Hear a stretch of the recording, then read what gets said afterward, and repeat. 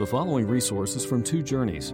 Two Journeys exists to help Christians make progress in the two journeys of the Christian life, the internal journey of sanctification and the external journey of gospel advancement. We do this by exporting biblical teaching for the good of Christ's church and for the glory of God. Please visit twojourneys.org for more resources.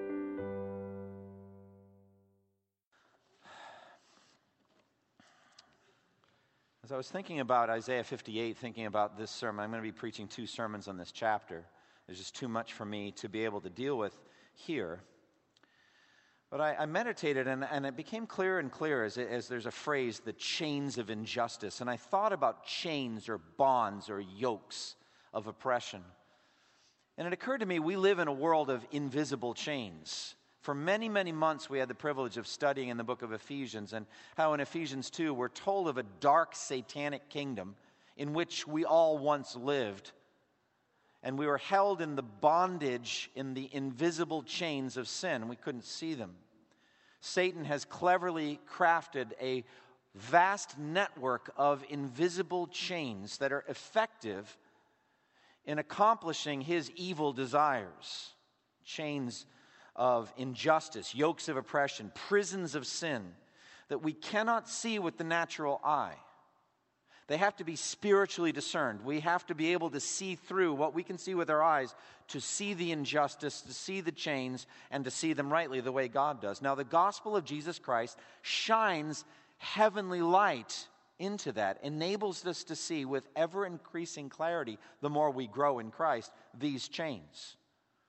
It enables us, ourselves, through faith in Christ, to rise up out of a prison of sin, rise up out of chains, and walk in newness of life. And that we can be filled with joy and we can have purpose in our lives. But you know, for all of that, I still feel strong chains, satanic chains on my heart. Do you not feel it on yours? When we are called on, in verse 10 of this chapter, to spend ourselves on behalf of the poor and needy, I feel a reluctance in my flesh to do that. I feel it all the time. I mean, I feel the same thing when I try to share the gospel. I feel something holding me back. I want to share my faith. I want to be bold. I want to care about the lost around me, but I hold back. Something's holding me back. I must feel there's some kind of invisible bondage or chain around my heart that's keeping me from living the kind of righteous life that God wants me to live. And so this text challenges me, friends. It gets in my grill. It bothers me. The phrase, spend yourself on behalf of the needy, bothers me. It challenges me because I know I'm not really doing it, not like I should. In the summer of 1986, I was on my first mission trip, and I've told this story before, but it's never left me, of how for the first time I saw poverty in another country. And poverty in America is different than poverty in other countries. It's just not anywhere near as severe. And so now I've seen many, many such scenes, but this was my first time. I was riding in an air-conditioned van through the streets of Mombasa, 15-passenger van with other members of my mission team, and we were just driving around there, and I couldn't believe the scenes that I was seeing. I couldn't believe the degradation of the homes. I couldn't believe the poverty. And Kenya is not really an incredibly poor African nation, but compared to us, there was just poverty there. And we were just moving through in a bubble of air-conditioned comfort and luxury, and just moving through. And just like Julie was sharing in her testimony a few minutes ago, I felt like, yeah, I mean, there's this comfortable bubble around me. Like she was talking about her sheets and all that. Well, that was the air-conditioned van. And how the principle of the gospel, the incarnational principle, is to get out of the van and go be with the suffering people. I feel that there's something inside me that holds me back from doing that. It's a love of self. It's a love of fleshly comfort and ease that keeps me from living an openly righteous life. I think the only remedy must be the ministry of the Word of God, the power of the Spirit in my life. For me to see the standard and say, I'm not living up to this. I'm not living the kind of life that I want to live. I'm not spending myself on behalf of the poor and needy. I don't feel like our church is doing everything we could do in this community to do the same. And so what I really want is for you to have an encounter with God through the text here, this timeless text, so that we would understand mercy ministry, we would understand the kind of life God's calling us to live, and that we might be more righteous in His sight. But we have to understand it in the context of the gospel that God's given us here, in the context of true religion, in the context of justification by faith alone, apart from religiosity. We're not going to be saved by our good works. We're not going to be saved by our ministry to the poor and needy. That is false doctrine. We are saved by simple faith in Jesus Christ. And so right away, the prophet Isaiah is calling to the people of Israel, because God is commanding him to do so, to expose their religious hypocrisy and their wickedness, to expose how religious they are and how displeasing the whole machine is to him. Look at verse 1 and following. It says there, shout it aloud. Do not hold back. Raise your voice like a trumpet. Declare to my people their rebellion, and to the house of Jacob their sins. Verse 2, for day after day they seek me out. They seem eager to know my ways, as if they were a nation that does what is right and has not forsaken the commands of its God. They ask me for just decisions and seem eager for God to come near them. So Isaiah here is exposing their hypocrisy, their religiosity here, the wickedness of the Jewish religionists of his day. He's commanding Isaiah to shout aloud and not hold back, to declare to Israel their sins. He wants them declared and exposed, the ministry of the Word of God, that's all. This is what you're doing. I want to speak these words to you. He's saying this to them. Now, they were outwardly obeying the laws of Moses. They were outwardly keeping the laws of religion. But they were actually rebelling against him at the same time. Now, I'm going to talk more about this next week. I'm going to just move ahead in the message. But in Isaiah 29, verse 13, he says this, these people come near to me with their lips, but their hearts are far from me. They worship me in vain. Their teachings are just rules taught by men. So their worship, their religion was not pleasing to God. Now, the NIV, I think, does a better job than the other translations of giving a sense of how wrong this whole thing is by adding words like, they seem eager to know my way. They seem like they want me to come. I think actually it's appropriate. That's the feeling here. In the ESV, it's more like they actually are righteous, they are coming, they are, etc. But I don't think that's actually what's going on, because later in the chapter, he's very negative toward them. So there seems to be a discrepancy between their religion and how they're living and then what's really going on in their hearts. Verse 2 and 3, for day after day they seek me out, they seem eager to know my ways, as if they were a nation that does what is right and has not forsaken the commands of its God. They ask me for just decisions. They seem eager for God to come near them. Verse 3, why have we fasted, they say, and you've not seen it? Why have we humbled ourselves, and you have not noticed? So they're going through this religious sham, really. This outward machine. They're just in a ritual, a pattern of animal sacrifice, coming to the temple, doing all these things. The Jewish religion of the Old Covenant, that's what they were doing. But it was just a sham. It was hypocrisy. They'd actually forsaken the commands of their God. Look at verses 3 through 5. They're actually fasting while sinning or sinning while fasting. I don't know which. But both were going on.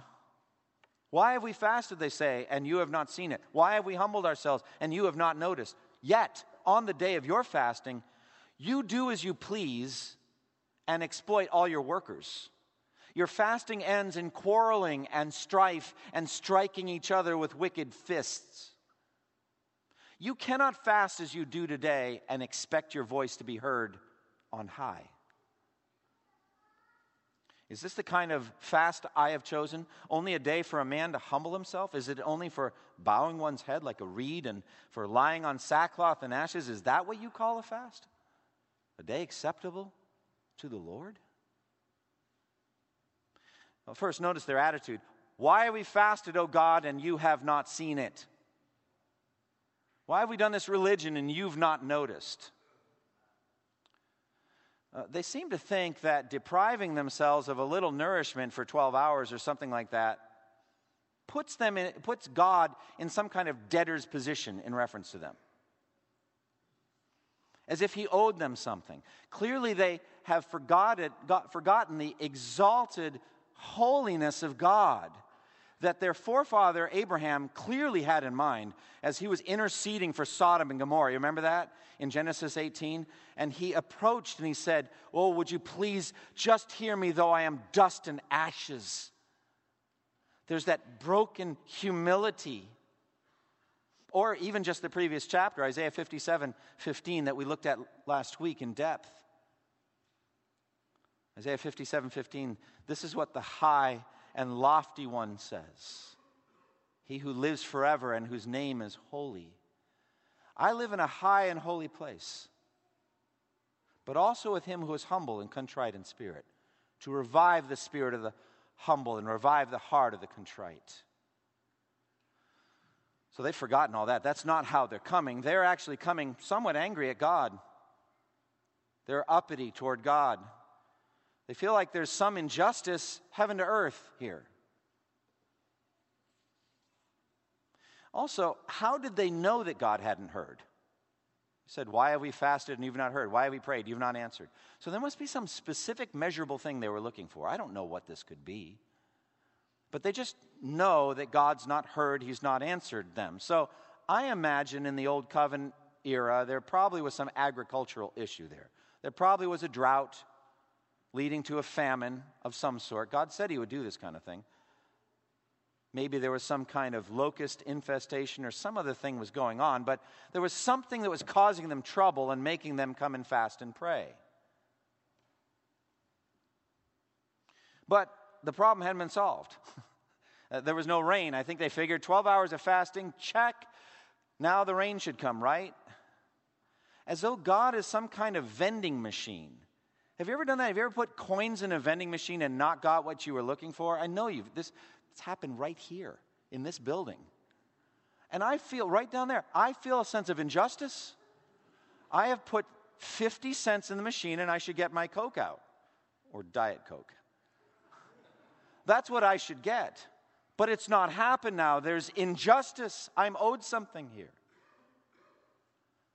I get that same feeling here. Do you not get that? Do you get this sense? I have put in the time now on my religion stuff.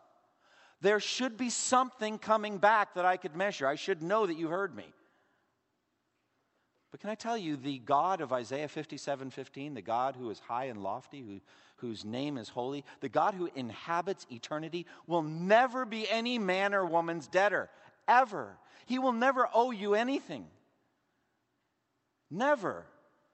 Romans 11:35, who has ever given to God that God should repay him?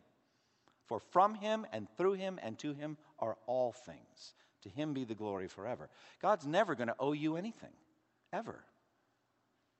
And actually, God somewhat minimizes their piety here. Do you see it? It's like kind of low level. It's like below average. Look at verse 5. Is this the kind of fast I have chosen? Only for a day, just a day, for a man to humble himself, right?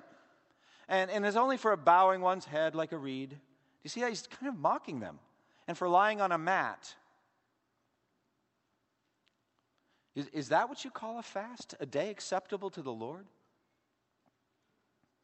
Now, if we have sinned, we have done something that violates God's holy law, and God is disciplining us by sending us the equivalent of a drought and a famine,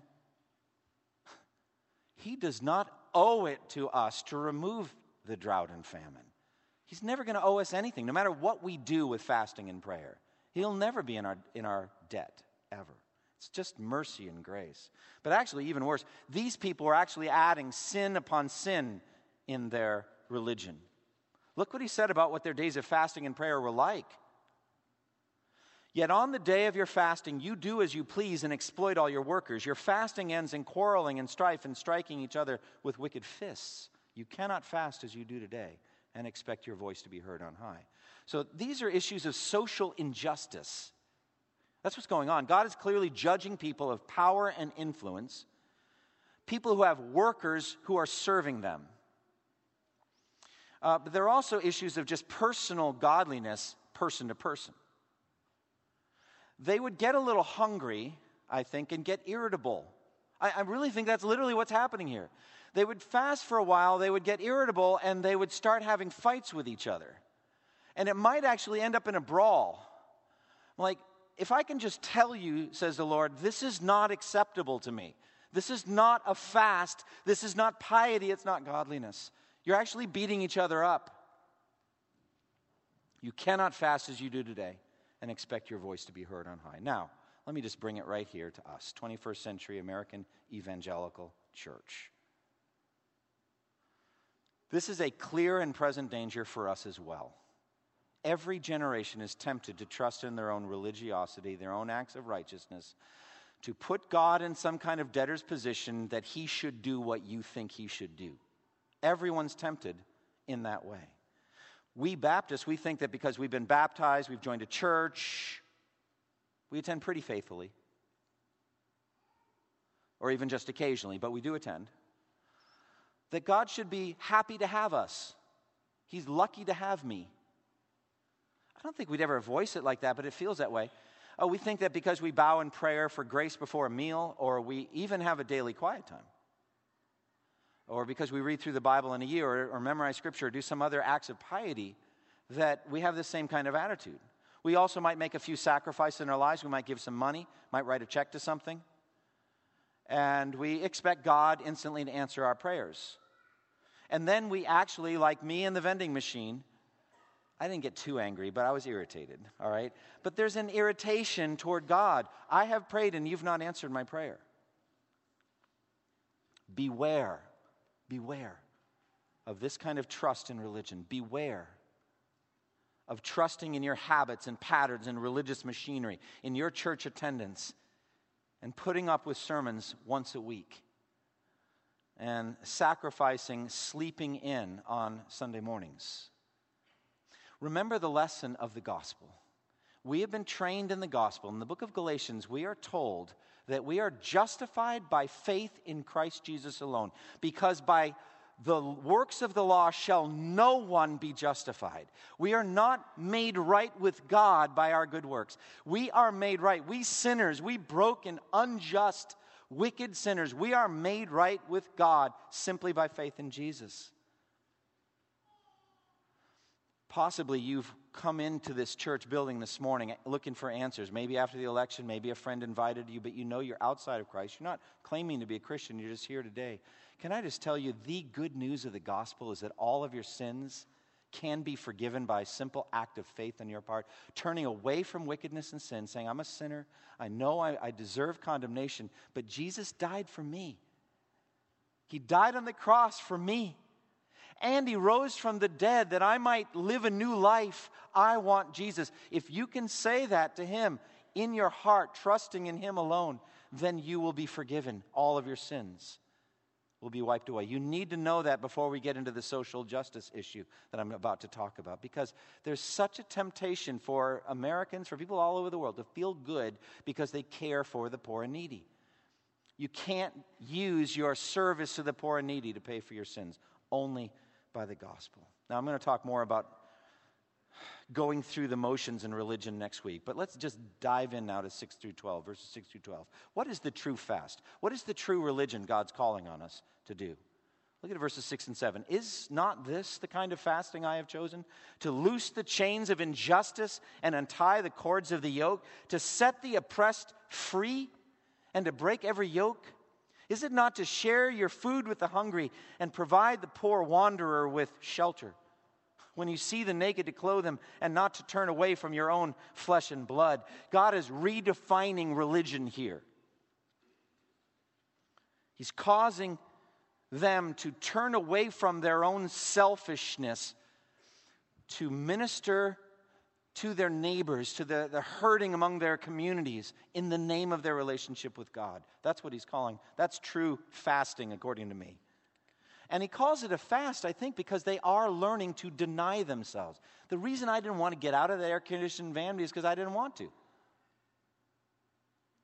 The reason I don't want to care more for the poor and needy is because it's costly to me. It affects my lifestyle.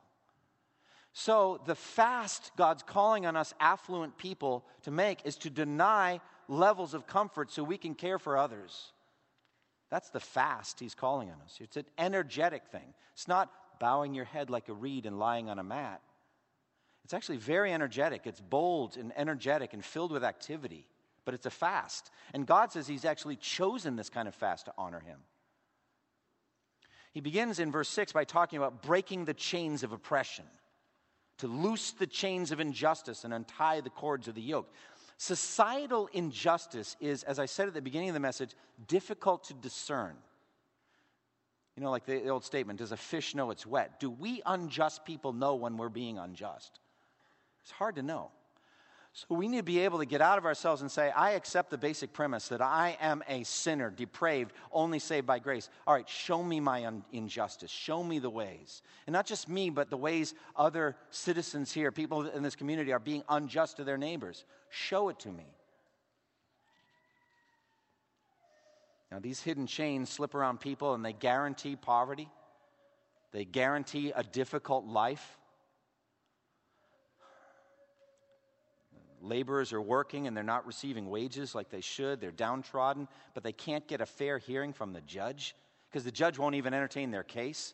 Isaiah 1:23, your rulers are rebels, companions of thieves. They all love bribes and chase after gifts. They do not defend the cause of the fatherless. The widow's case doesn't even come before them.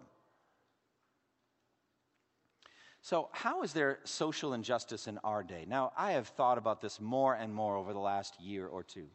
I've preached sermons on racism. I've talked about issues that are really heavy on my heart. Thought about, what kinds of institutional injustices are there right here in Durham? Show them to me. What's going on in my heart? How can we get involved in cycles of poverty and ignorance and sin and see the truth of the gospel, break all that apart, to see chains broken apart, to actually see that happen? That's what I want to see happen here in Durham because we're here. I want the community to be different because First Durham is a church here in the name of Jesus. That's what I want to see happen. So I think about the police issues, been thinking about it, and it's still on my mind. But I was at Logan Airport on about a month ago, and there's an African-American young man there, had a hat on. He was a cool-looking guy. And he was like humming jazz music as we were standing there in line. I was like, I want to talk to this guy. I love sharing the gospel in airplanes, airports. I just love doing it because they're a captive audience. I mean, they need to stay near their gate, and then when they're sitting next to me, that's even more true. That is so cool. This young guy, he was from New Orleans. Turned out he was a believer. He comes from a Baptist background. His parents are involved in church leadership, but he's a jazz pianist. So I was talking about the police issues, the Colin Kaepernick, NFL thing, different things. He said, yeah, it bothers me. He said, but you know what bothers me too? I grew up in the streets in New Orleans. It bothers me to see a black dude kill another black dude because he stepped on his shoes. So I'm just telling you, friends, there is injustice everywhere. It's in our hearts. There's no one group that's free from it, so that if that group were in charge, there would be no more injustice. We are all sons and daughters of Adam. And we need to be delivered. I think the greatest injustice in our country right now, I've said it before, I'll say it again, is abortion. I think it's wrong for the strong to not protect the weak. But before that, I think it's wrong for a young man to impregnate a woman and then walk away from his responsibilities, leaving her a very young single mother to fend for herself and her child in low-paying jobs, just about guaranteeing a lifetime of poverty. I think that's wrong too. I feel like we could shed some light in that, the light of the gospel. I think we could get some young men early and teach them what it means to honor a woman and what sexual purity looks like and what the gospel calls on us to do and what it looks like to be a husband and a father. And to just the church can be the light of the gospel right here in this community. I've got friends that are planning a church. Thabiti Anwabile and Matt Schmucker are planning a church in a very underprivileged, hard area of Washington, D.C. And they've partnered with a government school right near their church to try to help it. And it's just a tragic scene. In the last 22 years, that government school has had 24 principals. Let's just think about that. Nobody wants that job. And the committee, the government committee there, they allot extra money to attract teachers to the school with promises that they'll pay your school loans as a teacher so that you'll even come and work there. They can't hold on to any good teachers. What would it be like to grow up as a child in that community and be educated at that school? What's that like? So that church wants to make a difference in that school, find a way to bring the light of the gospel there. For me, perhaps a leading evangelical thinker on issues of social justice is Tim Keller. He's written a book called Generous Justice. It's available out here in the North Tower Resource Center. You can order it. It's very helpful, very practical. I was thinking about the issue of justice, and I realized it wasn't helpful for me, thinking about justice, to think first and foremost vertically toward God. That would be a sinner saying to God, I only want justice from you. Give me what I truly deserve. Friends, none of us wants that. You know what I mean. We deserve hell. We deserve condemnation. That's not what the prophets mean by justice, I think. Horizontally, we're not in a position of mediating or ministering hell to other people. I really think the best way to look at justice the way that the prophets meant is the second great command. Love your neighbor as yourself. Whatever God means for you to do in any certain situation, you are to do. That is the justice you owe to your neighbor there. But it's even more significant if you are in a position of authority and power and you're dealing with people who are vulnerable, people who need protection. So horizontally, justice for me, doing justice means to care for others, to love them as I love myself, but especially to protect and provide for those most vulnerable in society. There's 4 people that are mentioned again and again in the Old Testament prophets as vulnerable in society. They are widows, orphans, the aliens, and the poor. Those 4 are the most vulnerable, and they need, therefore, to be protected. So what that means is for us, we have to use whatever power we have, whatever influence we have, whatever positions we have in this community to protect those that are vulnerable. That's what we're called on to do, those that don't have a voice. Now, none of us finds this easy. These issues are complex. I don't know always what it means to loose the chains of injustice. I want to start with this. In 2013, I preached at the Cross Conference, and we had a conference slogan that we Christians care about all suffering, but especially eternal suffering. What would it profit someone if they should gain the whole world and lose their soul? So we want to be sure that we're going to break the chains of sin and eternal condemnation through a proclamation of the gospel. But what I believe is that the two are not in contradiction with each other. They actually are in great harmony. As we step out and spend ourselves on behalf of the poor and needy, we're going to find more and more opportunities to share the gospel. More and more opportunities to talk to people about what we really love, what we're living for, why we're doing this. To show generous justice in a lavish sort of way. Tim Keller gives a lot of examples in his book, and I'll just pick a couple. One is a woman named Heather, who's a highly educated lawyer, who gave up a lucrative position in a corporate law firm to become an assistant DA in New York, where so many of the criminals she prosecutes have been exploiting the poor, particularly poor women. So she's able to use her legal acumen to come in there and break that chain of injustice legally. But she did it at sacrifice. She spent herself on behalf of the poor to do that. She could make a lot more money in a corporate law firm. Or another example Keller gives is of a young man he knew in seminary named Mark Gornick, who moved with his wife years ago to Sandtown, one of the poorest and most dangerous neighborhoods in Baltimore, Maryland. For decades, white people had been fleeing Sandtown, living other places. He was the first to move back long before there was any gentrification or any appeal. It was just a dangerous place to live. Keller said this about Mark Gornick. Mark Gornick said, the police all thought I was a drug dealer, and the drug dealers all thought I was a police officer. So for a long time, I didn't know who was going to shoot me. But now, partnering with other church leaders and other people in the community, they planted a church, and they have a flourishing ministry with all kinds of creative ways of addressing the needs of the community in the name of Jesus. So Heather and Mark and others like them are willing to spend themselves on behalf of the needy, to lay it out for generous justice, feeding the hungry, housing the homeless, Look at verse 7. Is it not to share your food with the hungry and provide the poor wanderer with shelter? When you see the naked, to clothe them, and listen to this, not to turn away from your own flesh and blood. That turning away, that's the enemy. That's what's going on. Remember the story of the Good Samaritan and the road to Jericho, and you got the priest and the Levite. We know they're the bad guys in the story. But they cross on the other side. They don't want to get involved. They don't want to look at it. They don't want to get close to this bleeding guy by the side of the road. The priest and the Levite. They're very religious. But they're just on the other side of the road. That's the turning away. Now, the true sacrifice, I've been saying, is verse 10. Look at it again.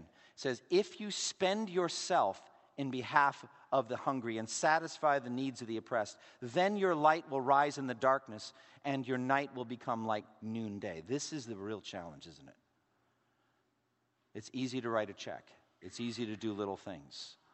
This text is calling on you to be all in, to invest yourself in some pattern of ministry. I don't know what it is, because everybody's called in different directions. You're going to be called in different directions than somebody sitting right next to you in the pew. But you have to do something. There has to be some pattern of sacrifice going on in your life, or you're disobeying the spirit of the text. So I think spend yourself on behalf of the poor looks exactly like Matthew 16, 24 and 25. Jesus said, if anyone would come after me, he must, what? Deny himself and take up his cross and follow me. For whoever wants to save his life will lose it. But whoever loses his life for my sake and for the gospel will find it for eternity. I think that's what it means to spend yourself. Like lose yourself to find yourself. Now, I think this becomes much more practical, much easier, if you start to get to know people on the fringe personally. If you actually draw close, get out of the air-conditioned van, draw close. There's this gap between us and the poor that affluence has set up. For us to cross that gap and actually make friends and make connections with people who are struggling. John Wesley did this. He went to a debtor's prison. And we don't have them now, but there was a debtor's prison, and back in England in those days, if you owed X amount, you're thrown in prison until you should repay the debt. Well, do you not see a practical problem there? I mean, they didn't have work release programs for which you got paid a salary back then. You were just in there. So there was no answer there. You might owe a couple of copper coins that were jangling in John Wesley's pocket as he walked in there. That idea hit him. Wait a minute. I could set you free right now with this money I have in my pocket. Once that thought hit him, he said, I never looked on money the same way again the rest of my life. Because he got close to somebody who was hurting. He looked them in the eyes.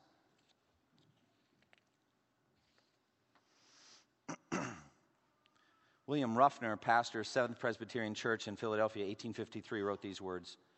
To cast a contribution into the box brought to the hand, or to attend committee meetings, are very trifling exercises of Christian self-denial and devotion, compared with what is demanded in long, weary walks through the street, the contact with filth, and often with rude and repulsive people, the facing of disease and distress, and all manner of heart-rending and heart-frightening scenes, and all the trials of faith, patience, and hope, which are incident to the duty we are urging. In other words, he didn't mean this, but get out of the air-conditioned van and go walk the streets. Get to know people, and you will be more generous. I think that's what Keller is saying. I think that's what the text is saying. Spend yourself means invest, connect, relate. If you say, look, I don't want to just give money because they're going to use it for drugs, well, fine, then don't just give money. Give yourself. Give something more. Get to know people that you could find yourself partnering with and connecting with and helping. Now, Keller gives a theology that's called the theology of shalom, a deep, rich, full relationship. And this is what he wrote. It was very powerful for me. I want you to follow this image. The webbing together of God, humans, and all creations in equity, fulfillment, and delight. This is what the Hebrew prophets called shalom. We just translated peace. But in the Bible, shalom means a universal flourishing, a wholeness and delight. It describes a rich state of affairs in which natural needs are satisfied and natural gifts are faithfully and fruitfully employed, all under the ark of God's love. Now, here's an illustration of shalom. If I threw 1,000 different colored threads onto a table, they wouldn't become a fabric. They would just be threads laying on top of each other. Threads become a fabric when each one has been woven in and under, around, and through every other one. The more interdependent they are, the more beautiful they become. The more interwoven they are, the stronger and warmer they become. God made the world with billions of entities, but he didn't make them to be an aggregation. Rather, he made them to be in a beautiful, harmonious, knitted, webbed, interdependent relationship with each other. So physically, when your body's working properly, every part works with all the others. But if you have a cancerous tumor, it means that a part of your body is at odds with all the rest. You experience the unraveling of physical shalom. Psychologically, your inner psyche has various parts, thoughts, feelings, and reason. When they're all working together, you experience inner shalom, peace. But when your feelings crave something that troubles your conscience, then there's a dissonance. You experience guilt, which means you experience the unraveling of psychological shalom. Financially, when some people have money and resources and advantages. When they then plunge them into the human community, so the parks are great, the schools are great, the houses are great, you have a strong social fabric. You experience social shalom. But when the wealthy ignore the less fortunate, when they hold on to everything, the social fabric unravels. Now, note in the text that justice is depicted as sharing food with the hungry. This literally means to wait on the hungry. That's literally what it says. Not just giving money so somebody else can serve the food. It's literally to serve the poor yourself. That's what it means to do justice. So it means taking the threads of your life and weaving them up with the threads of other people's lives. End quote. So Keller talks about the educational system in New York and in cities like Washington, D.C. and all that. Children are growing up in communities where, given their family circumstances and their school situation, they are functionally illiterate. By the time they're 15, 16, 17 years old, they effectively can't read or write. When you get to that age and you can't read or write, you're ruined for the market. You're ruined when it comes to economic and social flourishing. You're locked into poverty probably for the rest of your life. And that's happening to hundreds of thousands of people in New York City right now, says Keller. Why is it happening? Now, here's the thing. The politically liberal analysis says it's because of unjust social structures. The political conservative analysis says it's because of the breakdown of the family. But neither side ever says it's the kid's fault. No one's blaming the 7 and 8-year-olds. Thank God. No one's saying the 7-year-old needs to say, hey, I need to move to a better school district. No 7 or 8-year-old is supposed to think, my parents are guilty of injustice toward me and malpractice. They're not thinking that. They just go where they go. And yet, a child born into my family, says Tim Keller, has a 300 to 400 times greater chance for economic and social flourishing than the kids in those neighborhoods. That's just one way in which the fabric of this world is tattered and torn and ripped. So the Lord, through this text, is calling on us to spend ourselves on behalf of the poor and needy. And if we do, we are going to have an amazing platform for the gospel. People are going to want to know, what is it that motivates us? Why are you doing this? And they're going to ask, and we're going to say, hey, I want to alleviate this suffering that we're talking about now, but I want to alleviate far greater suffering than that. Can we talk about what Jesus came to do and how he came to save souls like yours and mine? I mean, it's going to happen. It's going to happen. Look at the rewards, and we'll finish with that before we go to the Lord's Supper. Verses 8 through 10, then your light will break forth like the dawn, and your healing will quickly appear. Then your righteousness will go before you, and the glory of the Lord will be your rear guard. Then you will call, and the Lord will answer. You will cry for help, and he will say, here am I. If you do away with the yoke of oppression, with the pointing finger and malicious talk, and if you spend yourselves on behalf of the hungry and satisfy the needs of the oppressed, then your light will rise in the darkness, and your night will become like the noonday. I just can't help but read that in light of the gospel. If we do this, we are going to be a light shining radiantly in a very dark place. People are going to say, tell me more about that light. Jesus is the light of the world. We're going to have opportunities to do that, and I'm looking forward to that. Look at the rich spiritual prosperity, verse 11 and 12. The Lord will guide you always. He will satisfy your needs in a sun-scorched land. And he will strengthen your frame, your bones. You'll be like a well-watered garden, like a spring whose waters never fail. And your people will rebuild the ancient ruins and raise up the age-old foundations, and you will be called repairer of broken walls, restorer of streets with dwellings. Application: first, come to Christ. I said it at the beginning, I say it here at the end. This kind of mercy ministry will never save a single soul. Never. I mean, you could do 1,000 hours of community service and be even more sinful before because you didn't do it in the name of Christ for the glory of God. And we can never use our good deeds to pay for sins. Come to Christ. Come to Christ. Trust in Him. Now, if you already were a Christian before you came here, I guess I would start with just understand generous justice. What does it mean for you to live a life of justice? What does that mean to spend yourself on behalf of the needy? Ask yourself this question. This is just the one application question I want to press on you. Ask yourself this question. How am I spending myself on behalf of the poor? Just ask that. It's a simple question. What principle of sacrifice is going on in my life for the poor? There needs to be some answer. I would say definitely you don't all need to have the same answer, but there needs to be some answer in your life. Now, there are some people in our church, Ben and Sarah Zweigel, others that are moving to the community like Mark Gornick did, and they're going to seek opportunities to do that. I think it would have been good for us to do that before gentrification and property values became $400,000 for this house or that house. But there may be still some bargains to be found, and or maybe some people are wealthy enough to do it. But there are other parts of our community we can be moving in and influence. But you don't have to move in to do it. I mean, there are folks that go out on Wednesdays and interact, as I said, with young African-American kids boys from our community. They play sports with them. They do Bible studies with them, and they talk to them about sexual purity. They talk to them about manhood. Praise God. Get involved in that. Our International Connections Ministry does ESL classes, English as Second Language classes. It's a tremendous ministry. Nathan Ma is doing ministry with refugees. We were talking right before worship today. He said probably in light of this election, it's going to be even harder for refugees in our country. You know what that means? Even greater opportunity for the gospel. Find out from Nathan Ma. If you want to get involved in refugee ministry, that is loosing the chains of injustice. Find out ways that you can be involved in that. Find some way to be sacrificially involved. Now, what I'm going to do is I'm going to close this time in prayer, and then we're going to go to the Lord's Supper. The Lord's Supper is an ordinance that we do regularly. We're excited to do it. We expect, as believers in Christ, we should expect to have an encounter with the living God through this ordinance. We do not believe that the bread and the juice become the actual literal body and blood of Christ.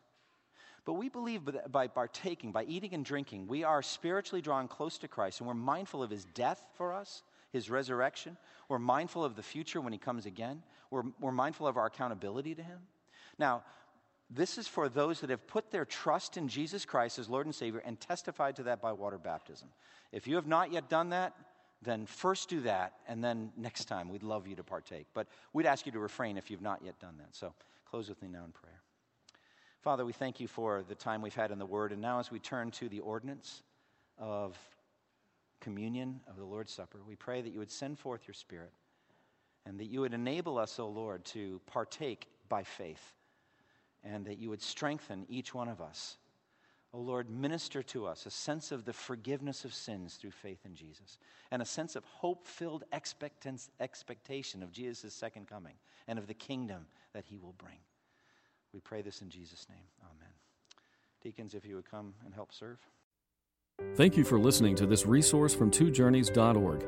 Feel free to use and share this content to spread the knowledge of God and build His kingdom. Only we ask that you do so for non-commercial purposes and in accordance with the copyright policy found at twojourneys.org. Two Journeys exists to help Christians make progress in the two journeys of the Christian life, the internal journey of sanctification and the external journey of gospel advancement. We do this by exporting biblical teaching for the good of Christ's church and for the glory of God.